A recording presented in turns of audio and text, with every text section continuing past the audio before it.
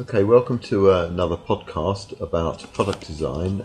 This one's going to be about new materials, composite materials, and what's called smart materials. Okay, we'll deal with composite materials first. This means a material that has got the two materials or three materials combined, and it's got the useful properties of all of them. That doesn't just mean something like a piece of furniture that's made of wood that's got a plastic piece on it as well. That's not really a composite material. The composite material is something like your Tetra Pak carton in the fridge. If you go and look at that, it's cardboard on the outside with a thin layer of plastic or even foil on the inside. So it's cardboard, makes it rigid, and you can print lettering on it. Plastic makes it hygienic and waterproof, and maybe the thin layer of aluminium makes it preserve the drink for a very long period of time. That's a true composite material. Another composite material that you might have used in your workshop in the DT room is MDF, which looks like wood, it feels like wood, but it doesn't have the lines of grain that we're used to with wood. That's because it's made of sawdust made from softwood, combined with a resin which holds it all together, and the advantage of that is that it can be in great long and wide sheets that are completely consistent, no knot holes, and can be cut in any shape or direction. So it's wood, but it's not dependent on the size of the tree trunk, so it can be as big as you like. It's very useful for panelling, cupboards, doors, all that kind of thing, which I'm sure you have at home and maybe you've used in the DT workshop. Okay, that's composite materials. They're materials made of more than one combined. What are new materials? Well, new materials are developed by scientists, and then designers like us find ways to use them in interesting products. One of those that's been in the news lately is called a cornstarch polymer. Cornstarch means it comes from a vegetable material, maize, and a polymer means it's a plastic. What's good about it is you can make plastic out of it which will rot or biodegrade when you bury it or put it into landfill, because as you know, plastic bags are a bit of a menace, because if you throw them away with the rest of the rubbish, which I certainly hope you don't, they'll take thousands of years to rot and break down in landfill sites, whereas ones made of cornstarch will, in rain and general process of rot and decay, will disappear over time. Excellent for making sandwich packaging, disposable cups, that kind of thing. Okay, another one might be precious metal clay, which sounds a bit like what the name is. Obviously, silver is quite a difficult material to work, but and needs metalworking and jewellery skills. But if you combine it with clay as a binding agent, you can mould it in usual moulding processes, even by hand if you have it in those sort of quantities, and then subject it to heat where it fuses together and becomes a piece of solid metal. So it's a precious metal that can be dealt with in a moulding technique without the high temperatures required by casting.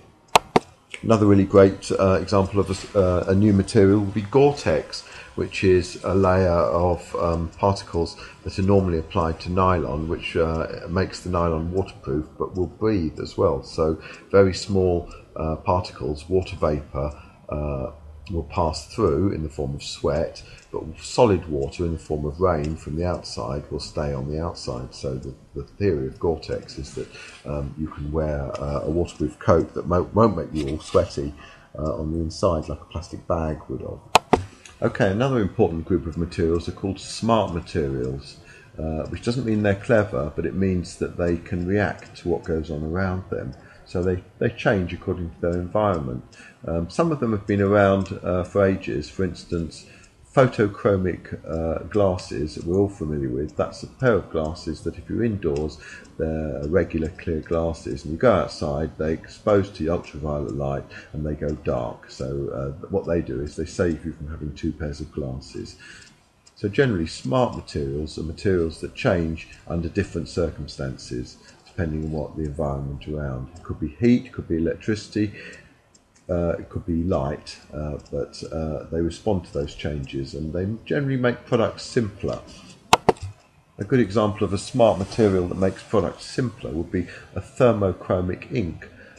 you might get a little printed thermometer and stick it on the side of your tropical fish tank, and if the fish are the right temperature, it'll be the right colour. If the fish get too cold, because they're tropical, it won't be very good for them, the thing goes blue. If it's too hot, it will go red. Probably green will be the right colour. If you've been to a hospital lately, you might have one of these thermometers clipped around your wrist, and of course it's just a piece of paper and it's disposable and can be thrown away afterwards. A real thermometer is made of glass and plastic, and it's got mercury inside it, which is a dangerous, slightly poisonous metal. So the thermochromic ink makes the whole product much simpler. You can make things for children. For instance, a baby grow will show that the child's the right temperature. You can even have them for fun, because in the 1980s on the rave scene you might have had a t-shirt with this sort of ink in it, and if you put a hand on it, it would change colour on that handprint. Great fun in a party. What else is on the smart material seed? Well, scientists are inventing new ones all the time, and I strongly recommend that you look up graphene, G-R-A-P-H-E-N-E, which is going to be the latest thing in electronics. Possibly could lead to paper-thin mobile phones or screens or super-fast computers, but it's very much on the drawing board at the moment, and I strongly recommend you look it up. What else have we got? Quantum tunneling composite. Again, all these have very long names: photochromic ink, thermochromic ink, quantum tunneling composite, and unless you read the textbook you probably won't remember these. But anyway, quantum tunneling composite, which is a polymer or plastic, which is also an electrical insulator. It basically means that you can make touch sensitive textiles and control panels that are flexible. For instance, you can have clothing that controlled an MP3 player or a phone without reaching inside your pocket, because the switches and the controls will be part of the clothing. Another one you might see if you went to the opticians, you can buy a pair of glasses made of shaped memory alloy. That means if you sit on your glasses and bend them out of shape, you can just pop them into a bowl of hot water, and the shaped memory alloy will remember what shape it was before and go back straight away to the shape that you needed it to be, which is the glasses shape. I wear glasses, and occasionally I thought those would be very useful. A shaped memory alloy may eventually find its way into the fabric of your clothing, so that you'll be able to pull a crumpled shirt out of a drawer and put it on, and with your body temperature it will remember exactly where the creases were, which will mean no more ironing. The materials in our clothing and around the house might be transformed by nanoparticles, which, in case you didn't know, are very, very small particles indeed. And they could be used for things like self-cleaning glass, a tiny coating of nanoparticles which would cause dirt to fall off or break down, so it would be impossible to stay dirty. Dirt wouldn't stick to glasses. No more window cleaning. Or self-cleaning fabrics which have resist foreign material getting onto them, so therefore dirt wouldn't stay on the fabric, it would stay clean all the time.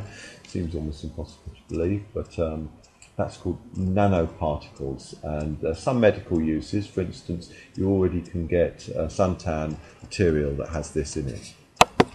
Okay, so to recap, what have we got? We've got composite materials, which are materials made of more than one material joined to another. It could be a Tetra Pak carton, the kind of thing you drink your orange juice out of, which is cardboard and foil. We've got new materials developed in laboratories like Gore-Tex. We've got cornstarch polymers or biopol. They're both types of plastic which will biodegrade. They won't stay forever in your landfill site. We've got precious metal clay. That's a combination of metal, often silver, and other material to make clay that can be worked like modelling clay, but when it's fused together will look like metal.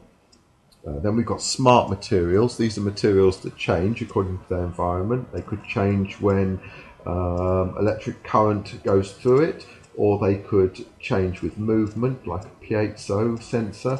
Piezo sensors you might find in your electric guitar pickup, or even in the handset of a games console. So you move the handset and the character will move on screen. I think we've all seen those made by Nintendo. We've got thermochromic material, which means that temperature will make it change colour. We've got photochromic material, which means that light will make it change colour. And then we've got all the new materials that are made by scientists at the moment, and these are being developed all the time. There's new ones coming out very, very frequently, but nanoparticles are one of the ones that you might have heard of, as well as quantum tunneling composite. That is a material that will allow flexible switches and microprocessor control through textiles. All very modern stuff, but you will need to look at the revision material as well, because I guarantee that if you only listen to this podcast, some of the names will be not memorable enough for you to learn them. So please get revising and listen to the next one.